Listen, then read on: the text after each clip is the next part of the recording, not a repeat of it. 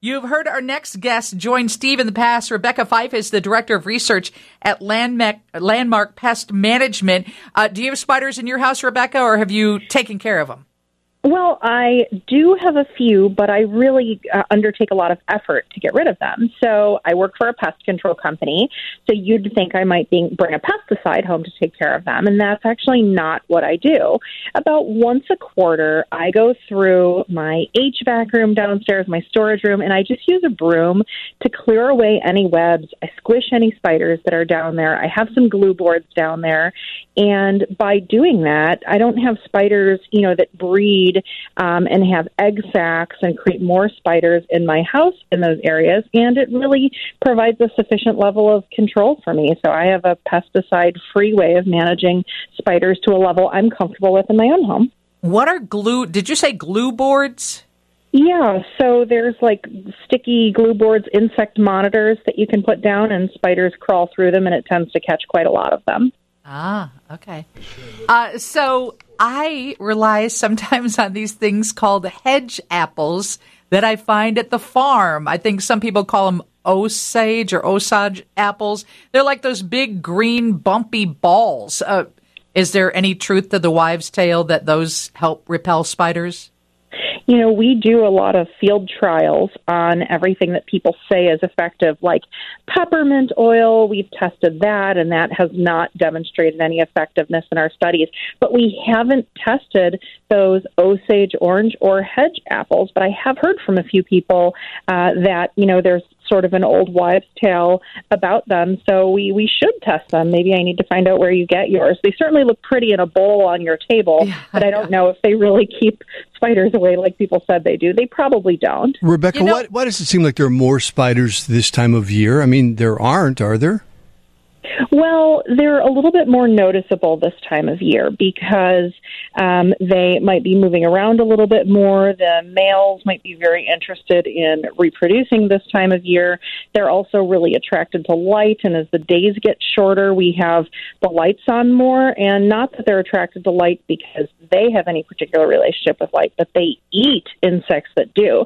So all of the little small flies and things that are attracted to light, they like to position themselves near the light so that they can get those. So people do tend to notice more spiders this time of year.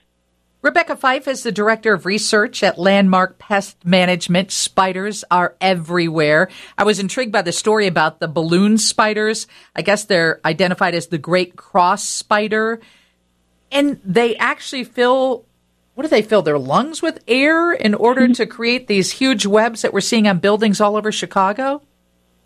Yeah, they're amazing. They use their spinnerets, which are their silk glands on their abdomen, and they create a long strand of silk, and they sort of stand out in an area, that's windy, and they let the wind catch it. And the great cross spider is one of the species that do it, but I think there are about 30 others that do, including every crab spider. And that's how they travel to new areas. And sometimes there have been some areas in the world where millions of spiders do that at once and kind of land at once. I remember there was a big story in Australia that millions of spiders, took to the air on silk threads in the air, even though they were harmless spiders. It was kind of sick with them, and it was sort of a media thing. And then spiders that are ballooning are found, as far as 2 miles out at sea. They can travel really far on air currents. So it's pretty amazing. And I think one of the interesting things about ballooning, about the spiders that can do it, is there are spiders that we're really glad that can't do it as well. And one of those spiders, kind of the scariest spider that I can think of is the brown recluse spider, which is a medically significant spider. Its bites can cause necrotic lesions. I'm sure you've, heard horror stories about that. And it's not found in the northern half of Illinois. And we're lucky for that. I really like living in Chicagoland where I don't have any medically significant snakes or spiders really to worry about. And one of the reasons why its geographic territory doesn't spread easily is it's not a spider that balloons. So the way that brown recluse spiders move from place to place is generally in people's moving boxes from an infested residence or in infested furniture when they move.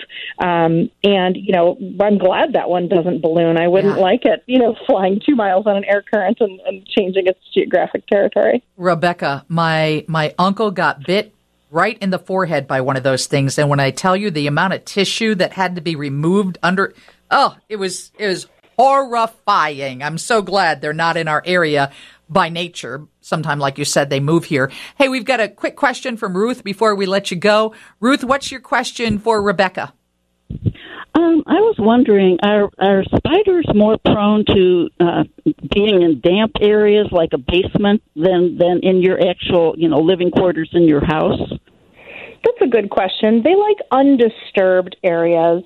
So that's why they're more concentrated in the basement, because routine movement through a room or regular, custodial efforts, cleaning, would really disturb their nest. So they like that it's undisturbed.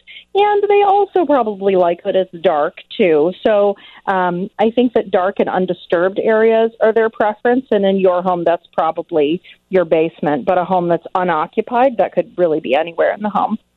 And when we bring in all of our planted plants, I bring in my tropicals and my palms and all that this time of year. Am I bringing in spider eggs into the house? It's possible, and some people put their indoor plants outside and then they get infested with spider mites. And when people contact me about what to do about situations like that, I always tell them to reach out to the Chicago Botanic Garden or their local garden center for advice on what to put on their ornamental plants. Okay, and people can reach out to you if they've got more questions. What's your website? You can find us at landmarkpest.com. That's landmarkpest.com. Rebecca, thanks so much for jumping on Chicago's Afternoon News. We appreciate it. My pleasure. Thanks for having me. Howard Tolman, one of the more interesting people in Chicago, joins us next. He's got an article on Inc.com. We'll talk about that, about not only entrepreneurs and business owners hiring people, but I think there's a great takeaway from this article for people who work in any business. But first, a check on weather and traffic with Mary Vandeveld.